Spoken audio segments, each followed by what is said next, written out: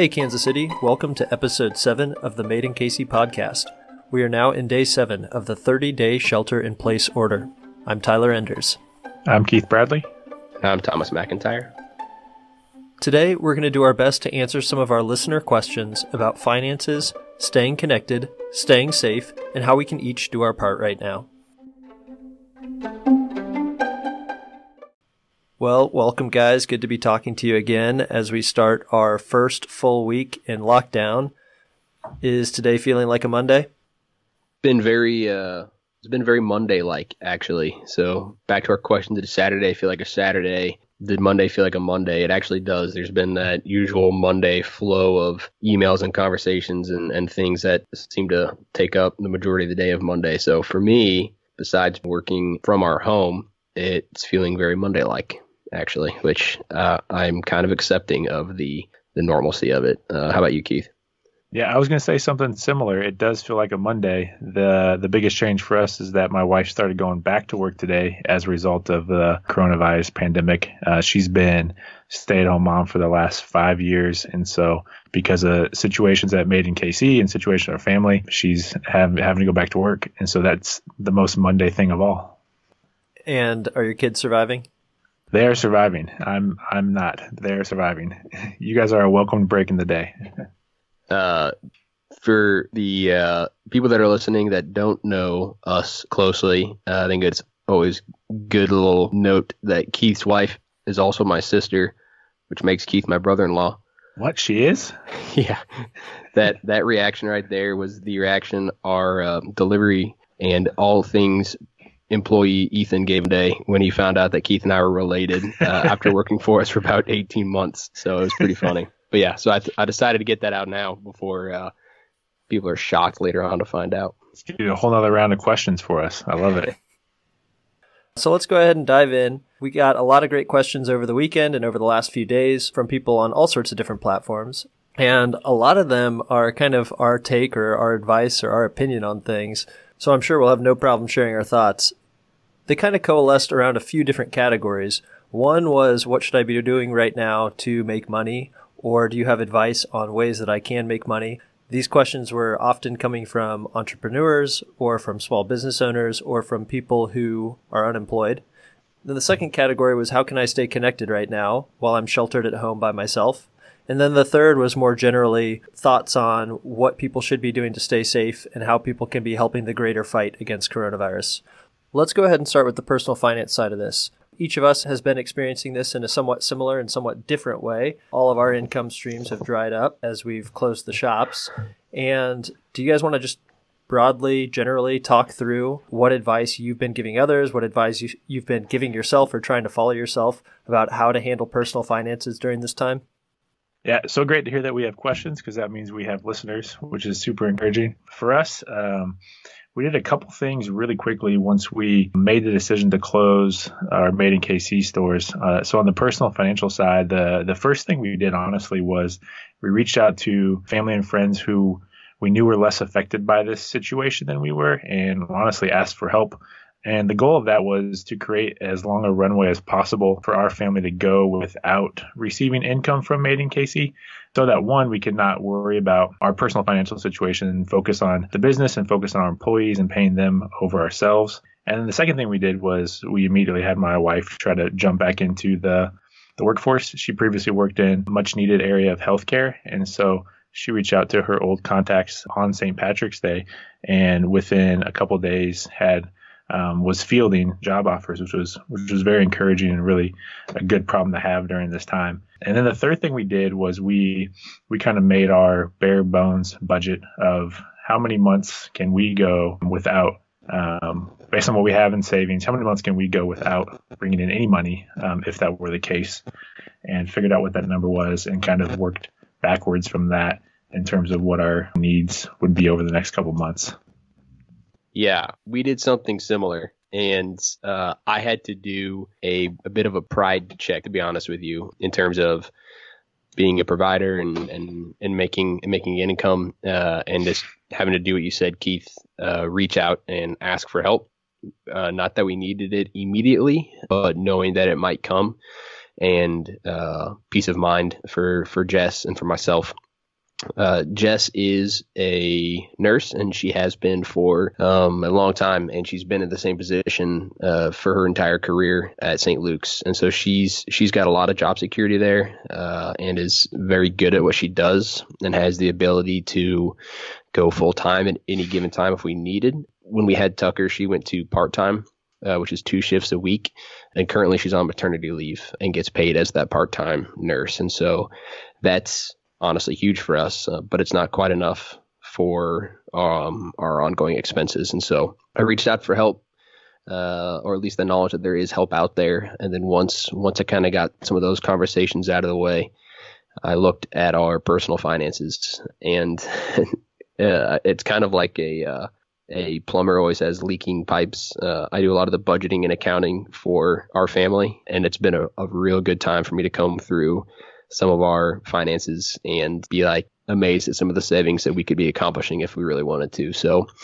it's been a good reset in that standpoint. I've been turning off a lot more lights. I've been canceling subscriptions we don't need, things that we should always do that I take for granted because we're able to get by otherwise. And so that's been the process so far, and it's ongoing at this point.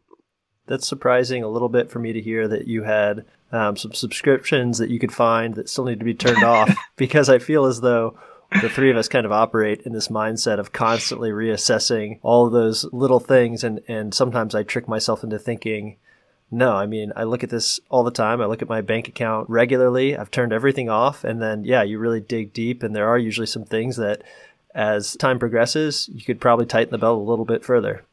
Yeah, and some of them weren't things that I wasn't aware of necessarily. I won't say that I was that not in tune with our finances, but things that are luxuries that can be turned off in terms of different subscriptions, or Jess and I could share a login, or things like that we could be much more lean on in terms of cash outflowing. I was going to say, I think it's probably one of the best pieces of advice we can give someone right away is first to analyze those expenses and then minimize those expenses as much as possible.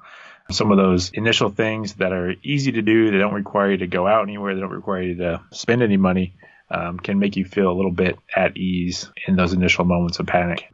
One of the things that we have been doing as just a New Year's resolution was to reduce our energy expenses across our household. And so I told Thomas this a while ago. I don't think I ever told you, Tyler, but in February, we got our electric bill down to $44. Whoa. For a household of 1,700 square foot house. And we were pleasantly surprised by how much we were able to save by minimizing that expense, which typically averages about 120 a month. Yeah, that's incredible. That's remarkable. Well done.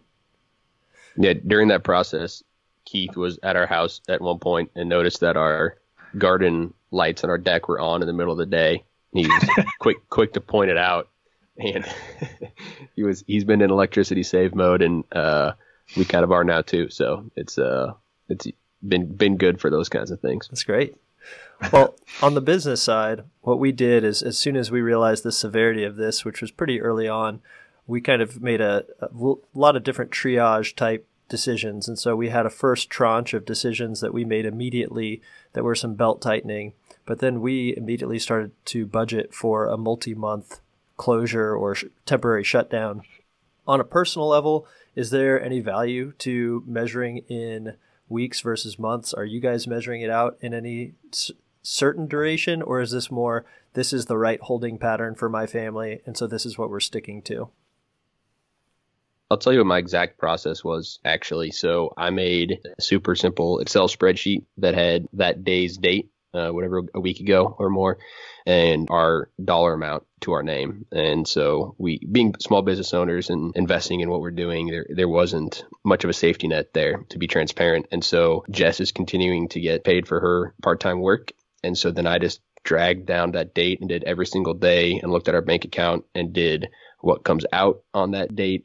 And then when Jess's checks come in, and then did a X amount of dollars per week for groceries and turned off all other unnecessary spending, and then just dragged that all the way down to that dollar amount's at zero, and looked at, okay, what can I do now that I see this in one spreadsheet to make that zero down as far as possible?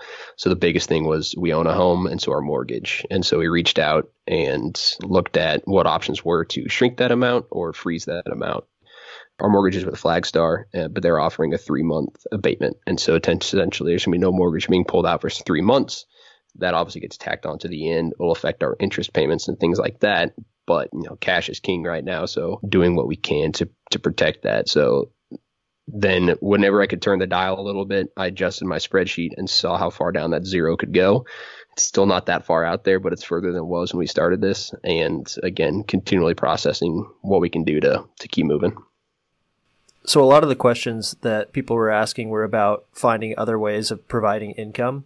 And what are your guys' thought process on, should someone be focused on short-term income? Should they be focused on income for the next 3 months? Should they be looking at long-term decisions? What would your advice be to a maker or an artist who works with us about how they should be supplementing their income if they aren't receiving the same amount that they're used to?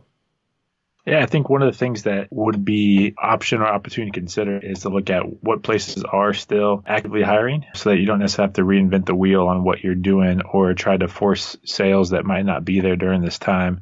But we sent a resource list out to our team of employees about here are the local companies, here are the regional companies in the area that are still hiring, the grocery stores, the delivery companies. And so my advice in that realm would be try something along those lines first. If you're safe, if you're healthy, if you feel okay about getting out, rather than trying to maybe force something that might not be there right now during this time. Does that make sense? Yep, that makes a lot of sense to me. I think that my philosophy is very similar. I would encourage most people, I think, to try to do those things that you guys both did, that I did as well, and have the conversations where you reach out, ask for help. And it might not be a, here's what I need right now. It might be a, hey, here's what I'm trying to do. Here's what I'm hoping is going to happen over the next several months. However, if something were to happen, if something were to fall through, could I rely on you for this? Or would you be there to support me in this way? And I'm very hopeful still, now that this stimulus has passed, that people will start to see funds sooner rather than later. So what I would like to caution people against is, as you said, trying to force something that doesn't make a lot of sense.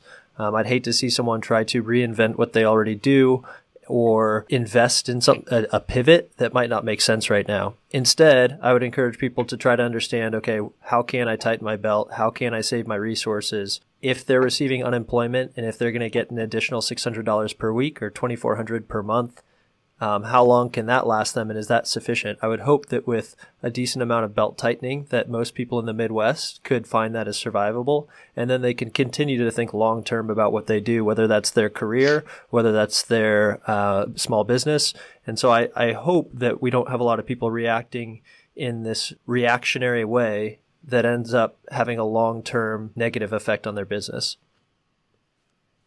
Yeah, Tyler, I think that with Made in KC, I think the way we've been looking at Made in KC and some of the personal stuff is not all that different, in that our goal is to, if you're in a spot that we were happy with, which we were in a position where we were growing and things were trending the way we wanted to, both as a family and as a business, my goal is to pick up where we left off when all this started. And so making sure that we're able to do that as quickly as possible has been kind of my underlying goal. And so things that I don't want to be a big mess when the business is back up and running are things that I'm focusing on. So I'm trying to make some payments on the minimum credit card payments, trying to make everything go as well as possible. So we're here for our employees, for our makers, for our families when we're back to green light. And it's going to be a bit of a transition even when that green light comes on. And so thinking about that as well, that it's not going to be 100% on whatever date. It's going to be 10%, 15%, 20%. And so thinking about that. But yeah, that's been my mentality, is what is the best thing we can do to make sure we're back where we are for everybody and our employees' sake and our makers' sake when things are back up and running. And I think also to your point, Tyler, based on what we talked about yesterday about how in this kind of sudden shift of what's been deemed essential and non-essential, it would be tough to make a pivot within your business at this point to figure out what the next sort of trend is going to be, especially when things are changing constantly day by day. And so doing the things that are directly in front of you, the minimizing expenses, the staying in contact with your lenders and looking for those job opportunities that are right there, might be the best opportunity for most people trying to bridge that gap. Yeah, what I like about a lot of the jobs that we sent out to our list of employees is that most of them you could get trained and started pretty quickly. And so it's not a career pivot or change. It's a short-term measure that's going to ensure that you continue to have income to supplement you through this time so that you can pick right back up where you left off. So the other group of questions that we received on a more lighthearted note was just about how to stay connected during this time. We've talked a lot about how we're out walking a lot and neighborhoods seem to be a lot more conversational. And I still see people stopping on the sidewalk, running into someone that they ordinarily would be driving by. And so typically you don't have the opportunity to stop two cars in the middle of the road and have a long conversation. But now people are stopping and having conversations that they wouldn't have had, I think, a month ago. So that's really fun to see. But in addition to those types of circumstantial conversations, and in addition to simply encouraging people to FaceTime, do you guys have any ideas or advice for people who might be living alone or who are looking for other ways to interact with people? So I witnessed something for the first time yesterday that I figured was happening. I was driving to the grocery store, and there was a series of 4 houses on the street that had put their couches in their front yards, and they were all having conversations. And I actually turned earlier than I should have because I didn't want to interrupt with my car driving down the street. And so I think that's a safe way to hang out and communicate. Like, that's a good distance. You know them. They're your neighbors. They're there if you need anything.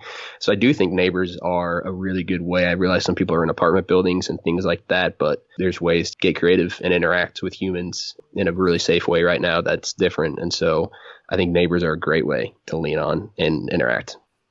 I saw something very similar in my neighborhood. My neighborhood often has what they call yard parties, and you simply grab a lawn chair and you go sit in someone's yard, you grab a drink, maybe something to eat, and as people get off of work, more and more people start to flock to these yard parties, and they often scale in number quite quickly. Do you think that if you were in an apartment building or if you're in your neighborhood and you are yearning for that personal connection, would you just pick up a chair and grab a drink and go sit outside? Do you need one other person to join you, or do you just go for it?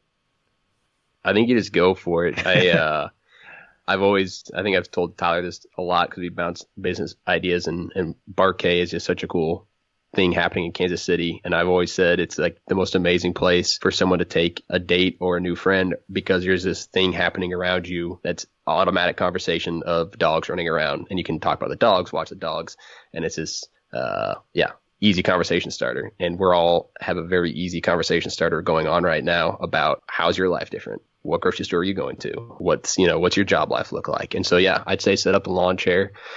Most of our neighbors are over the age of 70, and we've been very easily having conversations with all of them, and it's been great. It's been a different form of interaction than we're used to, and I've been enjoying it. Yeah, another thing I would encourage or recommend, I mentioned this a couple days ago, is just being intentional about actually scheduling calls, even if it is with close friends or best friends or people that you talk to frequently and casually. Making a point of Sunday, 9:30, let's get on the phone and talk. Let's do it again Thursday. It gives you something to look forward to. It gives you some structure around days that maybe feel less structured. And I think there's a little bit of accountability there. Like, hey, I need you, you need me. Let's schedule this time to talk about whatever. But there's something about getting on a calendar, getting it scheduled, that I think helps for me at least fight a little bit of the loneliness and isolation. I think if anyone needs extra pressure right now, we can go ahead and provide it and say that you should go ahead and schedule 5 phone calls or FaceTimes in the next week. And then you can just tell people, yeah, the podcast I listened to challenged me to post on Instagram or to reach out to 5 people and say, hey, I'm looking to schedule 5 calls this week at 5 p.m. It doesn't have to be more than 15 minutes. If I haven't talked to you in a while and you'd be interested in hopping on the phone, let me know. Something as simple as that. I think that sometimes people do need some sort of push or encouragement. And as you said, I think structuring it makes a lot of sense, or going through some sort of mental list in your mind to figure out how you can structure it so that there's less decision making. Yeah, I had a couple examples of lists. I mean, there's the obvious ones of siblings. Just write your siblings' names down and call them. If you already talk to them on a regular basis or you don't have siblings, there's a lot of groups like that that are predefined. That is just a good way to start. Instead of having to have the decision friction of who should I call, list of your groomsmen, your bridesmaids, or roommates in college, or the guy you sat next to in 8th grade. Just like write some names down, make a list, and go after it versus sitting there not knowing who to call or why to call them. Have you guys had any funny interactions that turned into a lengthier conversation that you feel like wouldn't have happened pre-COVID-19? the reason I ask, I've had many. And so one was a leading question for yourself. It was absolutely a leading question for myself. Well, Do you want me to ask it back? I thought there was some sort of, shared experience that everyone was having this, but maybe it's just me. So my mail carrier, he came by the other day, and I had some mail that I needed to return because it had been delivered to the wrong address. And this is something that is somewhat common, or it's certainly not uncommon. And that turned into a very, very long conversation. And I couldn't tell if he was starved for conversation or if I was starved for conversation. And I just have to imagine that the mail carriers, the grocery store employees, that they're getting talked to more often than normal. Then on Instagram, I just commented on someone's video that they posted of him playing some jazz piano, and it turned into a super long text back and forth. And this is a guy who lives in Austin, Texas. We have, I think, one shared connection, but otherwise there's no reason for us to embark on this long conversation. And I did find out that he said he had, was having a glass of whiskey, was kind of just bored, and was longing for that communication. That's pretty awesome. I definitely have been smiling and asking how you're doing more often than not to our neighborhood mailman and any other delivery drivers who come by. We did have an interaction over the weekend with our neighbor across the street. We've lived in this house for about 2 years and are slowly getting to know more and more people. Anyway, we were talking to her about what her day looked like and what she was doing and working from home. And she mentioned something that we did not know. We know her pretty well, but we didn't know this side of her life. She said, well, later this afternoon, I have a Zoom call to teach figure skating. I'm a figure skating instructor, and we normally have class on Saturday afternoon. And so now we're going to do figure skating lessons over Zoom. Whoa. And which immediately all the lights went off. Like, you need to teach all of our kids how to figure skate now that we know this about you. But that was a pretty fun interaction that brought about by her having to pivot her plans to keep her life normal as well. That makes me think, I saw a couple go by our house on rollerblades the other day, and I was like, that was definitely a result of them being desperate of something to do, and they found their rollerblades and are going for it, which I loved. But one thing, and the loneliness and reaching out to talk to people is not going to be easy for a lot of people. I think it comes easy for us, and we have neighbors and we're happy to talk to them and throw a chair down. And I don't want to suggest that we think it's just easy to do for everybody. But I do want to stress the importance of doing it. I think even if you don't think that phone call is going to have an impact on you, it might have an impact on somebody else. Or if saying hi to your neighbor isn't going to be easy for you and you don't really want to do it, it might be something they need. And so I just want to stress to everybody that it is a very, very serious time for a lot of people that are going through a lot of things. And if that is you and it's hard for you to reach out, just try with all your might to do it. And then if it is easy for you, do it to everybody, just because it's really needed right now. I think an easy way for some people to have a large impact too, and to reduce the barrier for others to participate, might be some of those group type settings. And so corralling a group of people, and so whether that was a Frisbee group that you used to hang out with, or a group of coworkers, even finding a reason to create a group and say, hey, I'm contacting all 10 of you. And so you might be able to reach 3 people that you ordinarily wouldn't have picked up the phone for a one-on-one conversation. And that Zoom call or that group chat might be that only interpersonal connection that one of those people had that day. So I think there are some ways that those who are a little bit more gregarious could step up to the plate and have a big impact on some people. Agreed. Yeah, like the virtual happy hour, virtual water cooler conversation, whatever that looks like now, keeping that up, I think, goes a long way. Well, I just received a text from Chad at St. Luke Goods. 2 great pieces of news. One, St. Luke's Hospital just brought by some medical grade fabric for us for making more masks, and one of the local fire departments just requested 1,800 masks. So that pulls us nicely into our next topic, which was ways that people can be helping right now and ways that people can be staying safe. The project that we're working on, which I'll happily talk about again, is that we're trying to produce masks locally. We have a team of people signed up to sew from home. We had to shut off the volunteers because we were at over 350. We're going to try to turn that back on as soon as we're able to manage communication with everyone. And so we're trying to get people sewing from home, and I call them volunteers, but we are paying people as well because we realize that a lot of people are out of work and that they should be paid for their time. But we are seeking donations still also because it is an expensive endeavor, and Chad and Sandlick Goods have put a lot of money into this, and there will be no profit made or kept from this project. He's trying to produce them at a cost of $1.50, which is about 3 times less than anything else I've seen locally. And we're working really hard to do 10,000 a week. We have thousands of requests from local hospitals and first responders. So that would be an awesome way for people to help, whether it's sharing, donating, or sewing from home. Then I also want to give a plug for how everyone can help right now. Interpersonally, it's reaching out as we discussed. But then in terms of the virus itself, I heard some scary news today from a couple different sources about how asymptomatic people are most likely passing and spreading coronavirus at a much higher rate than originally thought. And so I think it's extremely important to remember that if you can limit the number of times you're out and about, if you can limit the number of times you're going to get your groceries, that should really help us flatten the curve. And just as a reminder, because that's getting thrown around so much, I want to remind people that the reason we're trying to flatten the curve is just to keep our hospitals in a place where they can adequately respond to sickness as it arises. And so if we have a huge surge and hospitals are overrun, people won't get the adequate care they need. It doesn't mean that people won't eventually get sick, and it doesn't mean that we're trying to flatten the curve long enough until a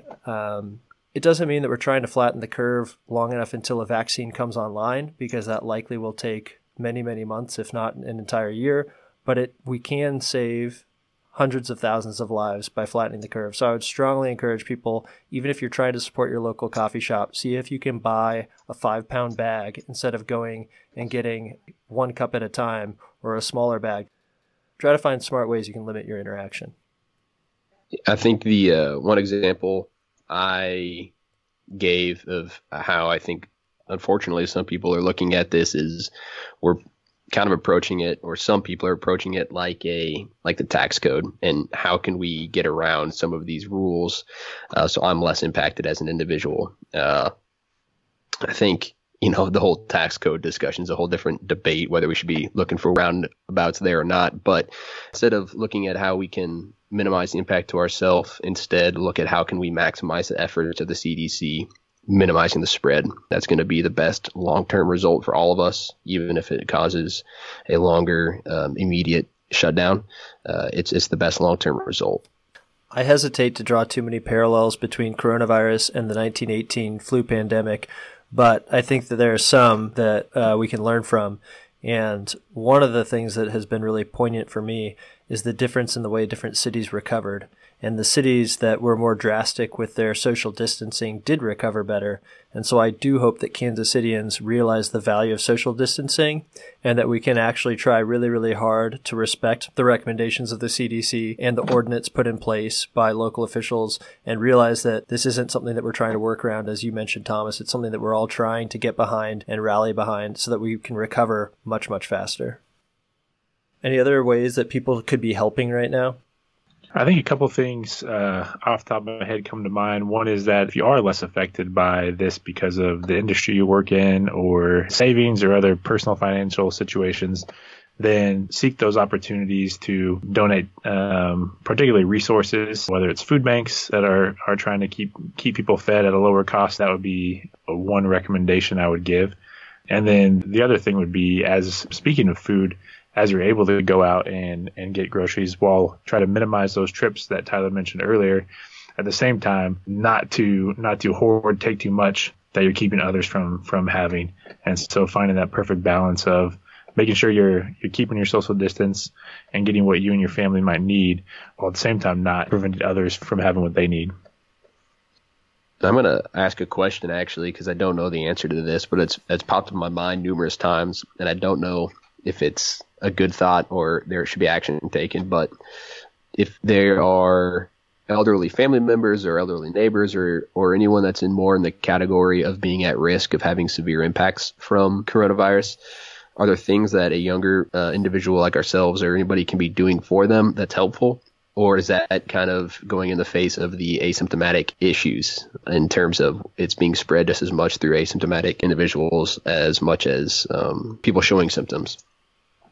Yeah, I can't remember if Keith gave this example the other day or not, but the idea of going grocery shopping or running errands for a neighbor, I think that's a great idea. There's a video that had circulated talking about how you should unpack your groceries and realize that the box in itself might have the virus on it. And so I think that you have to be really cognizant of, although you might be asymptomatic, I think you have to be really cognizant of explaining to your neighbor the risk that's still involved or whomever you might be helping. But I do think that that would still be reducing the risk for that person. And so by you going into the grocery store and interacting with all those people, you're still probably reducing their risk profile significantly. Gotcha. Yeah, that's a great point and a good thing to consider. All right. Well, thank you guys very much. Enjoy the rest of your Monday. As a reminder, you can reach out to us on Twitter at madeinkc_, and you can email us at hello@madeinkc.co. Thanks for listening, and I'll talk to you guys tomorrow. See you guys. Thanks.